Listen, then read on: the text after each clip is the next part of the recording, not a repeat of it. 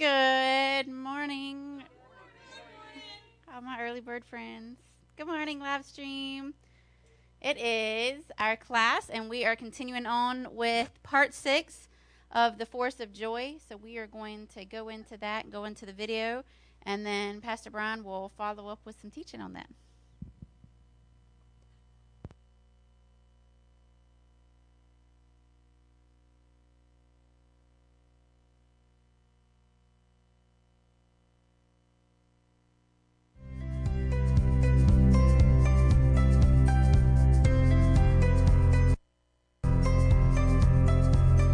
Again, and I hope that by now you've desired to choose to be a wanting nothing person. You've entered into the joy of the Lord, and you walk and speak in joy.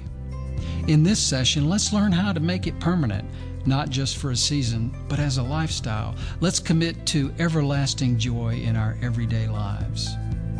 An excellent memory scripture comes from Luke 10:20, where Jesus says to the disciples, "Notwithstanding in this, rejoice not that the spirits are subject unto you, but rather rejoice because your names are written in heaven." Hallelujah.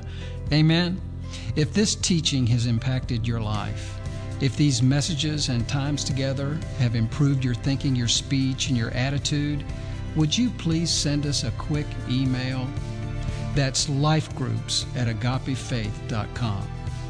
Here now is Pastor Whitfield with the last and final session of the Force of Joy, encompassed in everlasting joy.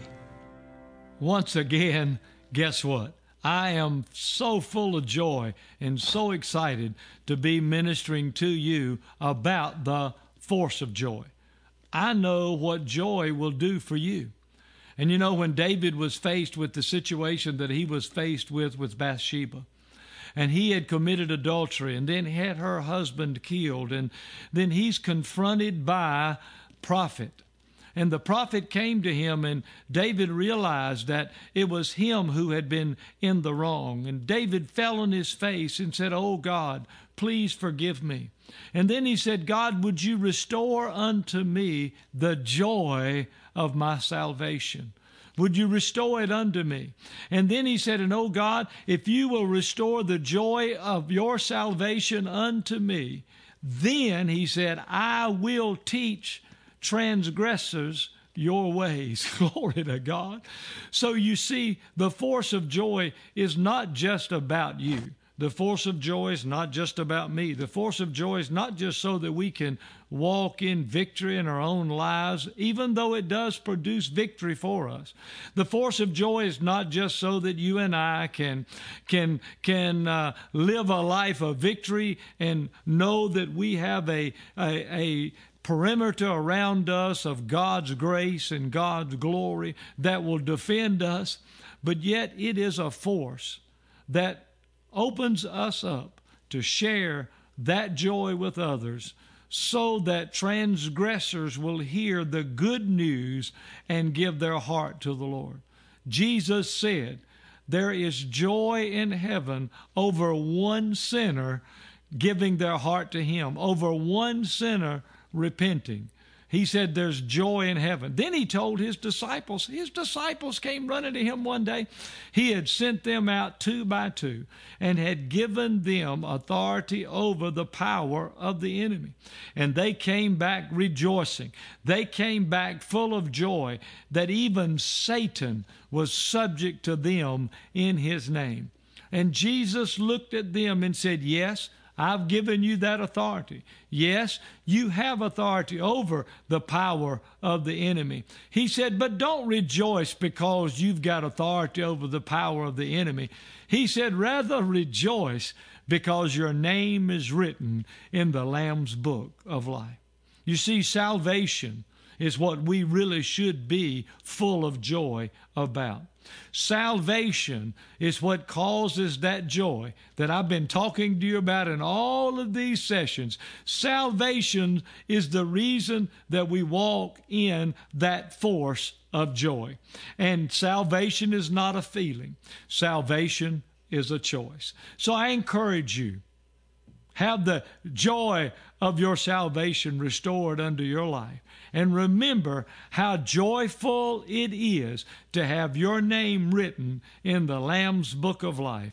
And then go forth. The Bible also says in Psalms that they will return unto Zion with everlasting joy upon their heads. Glory to God. And when I was reading that, the Spirit of the Lord just rose up in my spirit and prompted me. And that is, there are all kinds of hats today in our world. There's baseball hats. There's the pillbox. There are all kinds pillbox hats. There are all kinds of hats that people wear today. But the greatest hat that you could wear is the hat of everlasting joy. You've got everlasting joy in your heart and in your life. So choose to walk in it. And remember, as David said, "O God, restore unto me the joy of your salvation, and then I will teach transgressors your ways." I encourage you, go forth. Share the good news of the Lord Jesus Christ with everyone you come in contact with. Release that joy out of your heart and let the force of joy be a choice in your life that causes others to turn and to give their heart to the Lord. Glory. I've so enjoyed this time with you. I've enjoyed every session, and I believe that you are going to walk in the force of joy like never before. Father, I release the joy of the Lord over every person and every individual. And I thank you, Father God, that we have everlasting joy upon all of our heads, and that we will go forth with the joy of your salvation, teaching transgressors to know who you are, in Jesus' name. God bless you. I love you. And always remember, the force of joy is a choice for you. God bless you. I love you. And we'll see you again soon.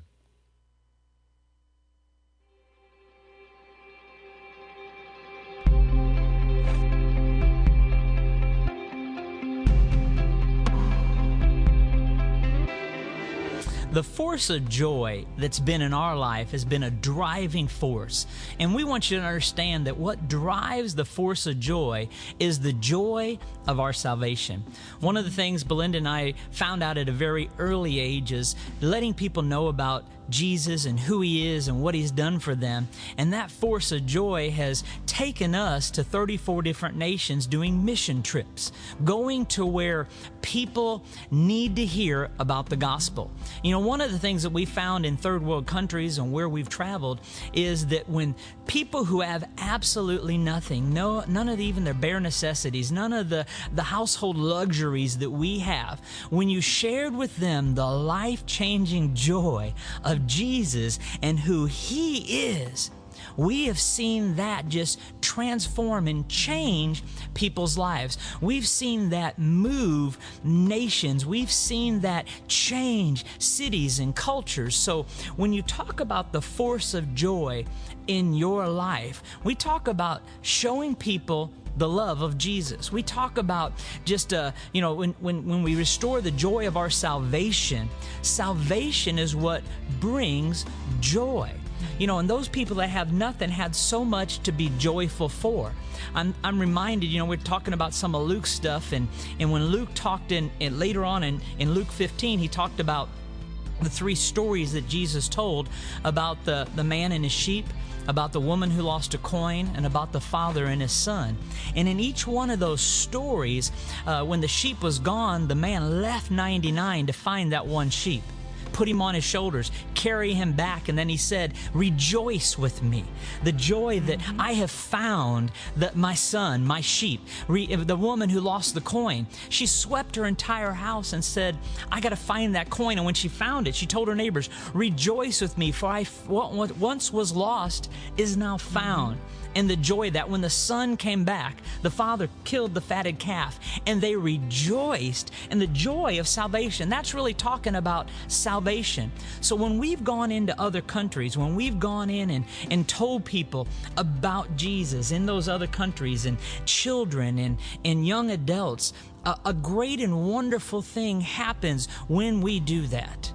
You know, when we do minister to children, we are saving an entire life. That's right. When a child chooses salvation, they have their entire life ahead of them. So an entire life full of the force of joy. So that's why we love to focus on children on our mission trips. And that can turn our churches from repair stations into just tune-up stations. Go in and get your tune-up so you can get back out into the highways and the byways and bring other people to joy of salvation. That's right. That joy of the salvation is what drives us to prepare children for life instead of repair. So looking at the force of joy in our life, looking at the force, I remember when we first went on mission trips. I remember being in Mexico on one of my first mission trips and sitting there saying, I want to go as far away from here as I can. I didn't want to have anything to do with that part of joy in my life at that time. And one of our youth was going on a mission trip, and we helped send her and support her. And when she came back, they did a presentation at their youth organization or their missions organization. And I remember us standing out in the field under a lean-to tent, and it's still emotional to us because they were doing their presentation about everything they had done while they went on their mission trip. And as they were singing their songs and doing this stuff, Belinda and I looked at each other with tears running down our face, and we said, we've got to go. A year prior to that, I didn't want to do anything with missions or do anything sharing that. Well, as we begin to go, God began to show us that force of joy was driven in us and driving us to go tell people about Jesus, to go. Now, just like we've been studying about David and things happened in David's life, that joy sometimes has to be motivated and moved. You've got to move through certain situations. I remember a trip previous that we were on in Mexico, and we had a team of about 40, and we're driving in the hot Mexican desert, driving from El Paso down into Monterrey, and it's very hot in a bus, and the air conditioning wasn't working. The smog was there, all the things, and people were starting to feel very ill. And we drove into this city outside of Monterrey, and it started to really affect us. And we were doing an outside, many on the team were sick, and we were doing an outside service in the park. And I knew in my heart many lives were going to be touched and saved that day. And the missionary came to us and said, well, everybody's feeling bad. If you just want to not do this and just rest today, we've driven all the way in. And I looked at him, I said, no. I had to say no. There was a force of joy that was driving us to say, no, we came to do this. We're not going to let the enemy steal it. We're not going to let the enemy stop us. And we were able to minister that day, did 3 services in the park, and we were able to minister, and we saw people come to the Lord. I remember a drunk. He comes stumbling through the crowd, came up. Everybody thought he was going to cause trouble, but the Spirit of God touched him. He was saved, he got sobered, and he walked away, and that town was like amazed at that situation. Yeah, he was actually known as the town drunk. And people came and told us this whole story, and our entire group got to hear it. That's right. And the joy on the whole team's face when they knew that they offered salvation to this man, and he accepted it, and his entire life was changed. That's the power of the force of joy that is salvation in your life. That's the power of the force of joy that brings salvation to all people. See, our life on this earth isn't just, you say, Pastor Michael, you've been on mission trips, you've gone and visited countries. You know, your field, your mission field is your neighbor. It's your friends. It's your coworkers. It's the gas station attendant. It's the person in the supermarket checkout. It's the person in the cubicle next to you. It's while you're on the soccer field or the ballet class and the mothers are all sitting out there waiting on their children. That's your mission field. That's where the force of joy can be released in your life. So I'll challenge you to look for those ways. Look for those areas. Look where you can know where Psalms 35 verse 9 says, "And my soul shall be joyful in the Lord and show His salvation." That's a force that has driven us no matter where we go, no matter what circumstances we're in, no matter if we abound or be abased, no matter what we've done. That force of joy is what drives us.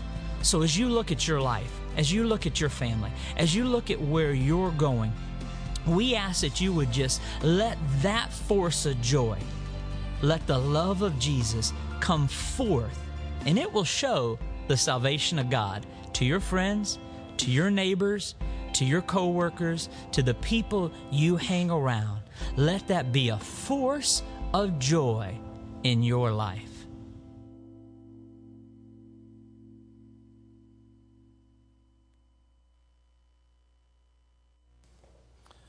Amen. Well, Pastor Michael and Belinda that you just saw, they are in Kenya right now. They're full-time staff at Agape Faith Church with Pastor JB, but they're in Kenya right now with a group of 10 folks, and Chris Lieb, if any of y'all know Chris, he's over there. And so just be lifting them up. And, you know, one of the things about joy that we've been looking at is that it's a choice. You know, joy, a lot of times you can have joy, but that doesn't mean that you choose to walk in it, right? Happiness is a choice, you know, but it's one of those things that you decide, I'm going to put on. This is part of what we've been talking about. But it's so important that we make that decision, and then we actually, you know, act on that decision because of this. Because what it's saying is that it shows people some things about God. You know, we've been talking about hope. Hope preaches. In other words, when we put on hope, it preaches, and we need to be able to give an account for the hope that is within us. Well, joy is the same way. And in Psalms 51, the verse he said, Psalms 51, 12 through 13 says, "Restore unto me the joy of thy salvation." So joy is a fruit of your salvation. Joy is something that you should be walking in all the time. You know, should you be rejoicing always, or should you be rejoicing just when everything goes right? You know, always. It's so if we're not walking in joy, it's been talking about this more. If we're not walking in joy, it's more of a symptom that there's something spiritual that we're missing than it is that situations are bothering us. So you can look at it and you can use those things as symptoms to help you grow, but also what happens when you grow in joy. Restore unto me the joy of thy salvation. So if you're saved, you have joy available. And uphold me with thy free spirit. Then will I teach transgressors thy ways, and sinners shall be converted unto thee. It says, King David had sinned by having an affair with Bathsheba and then ordering the death of Uriah the Hittite. Although David had walked in God's favor previously and experienced great joy as a result, he knew he needed to repent. He longed for God's presence. Listen to this statement. He understood that God's presence equals joy. That God's presence equals joy. A heart of repentance was the key to the restoration process. And it says, discuss how God cannot resist a heart of true repentance. You know, one of the things that we need to realize is that if we're not walking in joy, if we're not walking in hope, if we're not walking in the fruit of the Spirit, then it's not God that's off. It's not the world that's doing all this stuff. It's us making a choice to either walk in it or not. And once we realize that, then it becomes our responsibility. It's actually our responsibility before we realize it. It becomes our responsibility then to repent for those things. Lord, I hadn't been walking in this stuff. And when we come to the place of repentance, the Word says in 1 John, he says, God is faithful. He is faithful and just to forgive us and remove all the transgressions from us. God's faithful. You know, so we need to be faithful to Him. If He's given us certain things, then faithfulness to Him. If God is faithful to forgive, that's part one. Part two is that we are faithful to God. We return that love that He gave. We return it by then walking out and living in the joy of the Lord. And because there's a purpose to it. It says, upon restoration, David vowed to show transgressors the right way. How have we shown transgressors the right way? In other words, what that's talking about is we're in the world. Does somebody looking at you in your life say, man, they are so joyful. They're always smiling. They are so blessed, right? Or are they going, look at how they handle that problem. I don't know that I want that. You know what? And then, the devil's always good to, point out, they go to church. They go to church.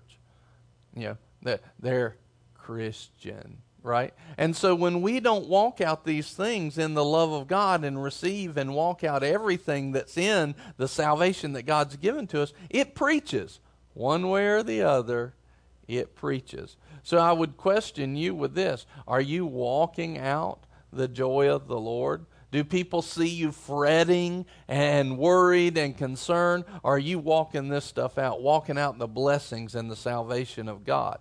It preaches to people. It speaks. There's more people watching you than what you know. Always. There's more people. One of the things, there's a friend of mine, Alan and Terry Kreider, and they, I think it's right on the Tennessee border. I think Tennessee, Georgia, I believe it is. Maybe I'm missing that, but I always see him at Brother Copeland's meetings. And several years ago, he had a stroke, and I believe it was a brainstem stroke, I think is what it is. Is that even a thing? Yes, amen, good. Thank you for our in-house nurse. So anyway, they're not supposed to come back from this type of stroke. And he did. He lived. And he's still recovering. Like they were saying all kinds of bad stuff, like he wouldn't live. If he did, he wouldn't have function. He wouldn't walk. He wouldn't do everything. Well, he's walking around. He's learning to speak again, doing all this stuff. And sometimes we want God to do everything right now. And I believe that we have a right to believe God for right now kind of miracles and stuff. But I don't know about you, but I've been believing stuff before, and I haven't seen it right now. That's not saying God didn't want me to have it right now. It might have something to do with me. It might have something to do with timing. I'm not trying to answer that why question. But when we find ourselves in that situation, here's what happens. We have the chance to get discouraged. Let me put it this way. We have a choice to get discouraged. This past a few weeks ago, a month or so ago, when I was with him at the Believers Convention, I walked up to him and I said, Pastor Allen, I said, I just want to tell you something. Because here he is. I've seen him at moments where it frustrates him to not be able to speak. But yeah, he's doing great. He's doing so good. But I've seen him at moments where it frustrates, oh God, I just want to say this, and he wants to be mobile and fluid in his actions and everything. And I was able to walk up to him and I said, I just want to tell you something. I said, you bless me so much because I don't think I have ever seen you since I've known you over the last few years. And I didn't know him before he had the stroke. I said, you bless me so much because I don't think I've ever seen you without a smile on your face and praise on your lips, walking in the joy of the Lord. And I just told him that just a few weeks ago. And then he was at the ministers' conference with Pastor Tracy too. And just to be able to see him, it blesses me to watch him. His life is preaching joy to me. When most people would be mad and upset and fussing at God and everything else, and yet he's sitting there. I cannot remember him not having a smile. I'll turn to him, he'll smile and just the joy of the Lord. See, that joy is a choice. I guarantee you his restoration is connected to that joy as well. That joy is leading him to the place of restoration. How is your joy being seen? Is it being seen correctly or incorrectly? I think all of us can have a piece where it's been, it probably hadn't been correct all the time. Well, all right, so we recognize it, we move on. Let me love on God better from this point forward. Let's choose that joy. Not only do that, but a few weeks ago when we were talking about joy, but use that joy to dip down into the salvation of God and grab up what He has designed for us to have. Use that. That's why the devil fights joy. This is the kind of stuff that he fights hope. Why? Because that way it takes away your answers. And it piles up, and all of a sudden you're not feeling like joy, and then he can tell somebody, look at them, they're a Christian. When you're not feeling joyful, when you're not feeling happy. So we have to resist the devil in these things by saying, I don't care how I feel. Good, bad, indifference, who cares? I'm going to put on joy. It's a choice. It's a choice. Now, then in Luke chapter 10, verse 17 through 20, it says, and the 70 returned again with joy, saying, Lord, even the devils are subject unto us through thy name. And he said unto them, I beheld Satan as lightning fall from heaven.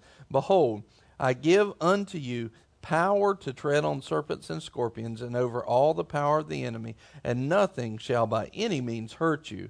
Notwithstanding, in this rejoice not that the spirits are subject unto you, but rather rejoice because your names are written in heaven. And let me just point out this. If you are born again and your name is written in heaven, this is something we were talking about at the men's group this week, is do you not have something to rejoice for always?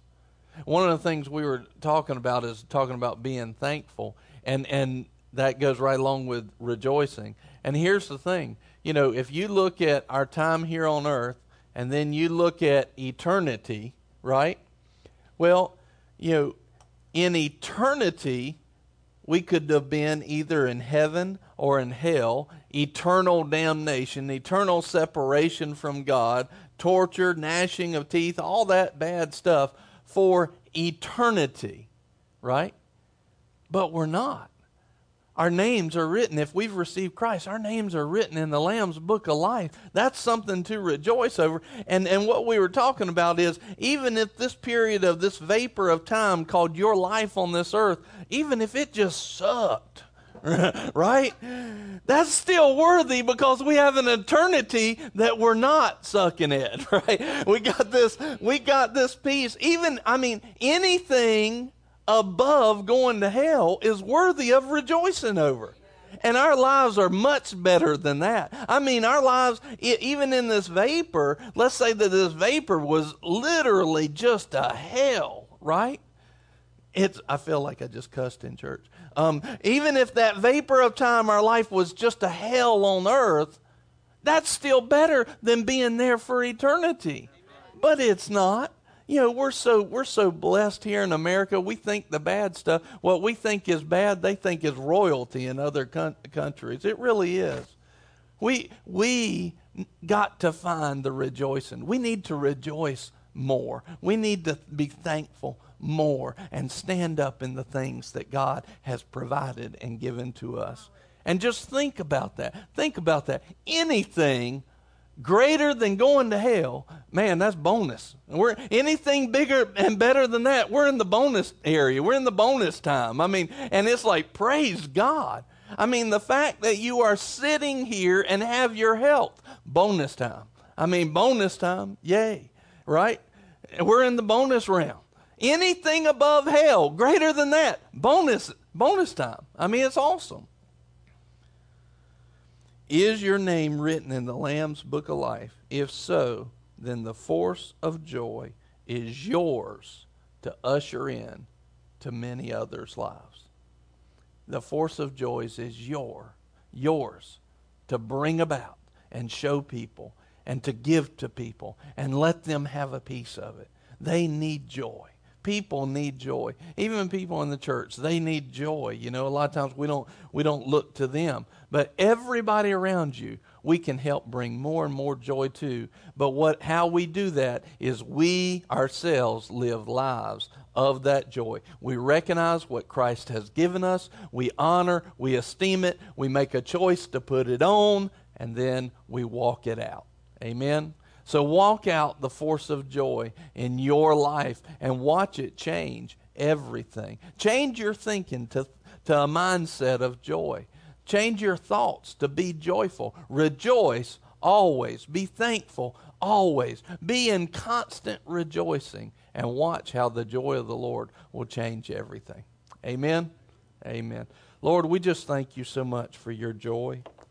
Thank you, Father, for your goodness and your mercy. We praise you. We love you. We thank you. We ask you to bless this morning, and we thank you for showing up here in this class, and we praise you. In Jesus' name, amen. Amen.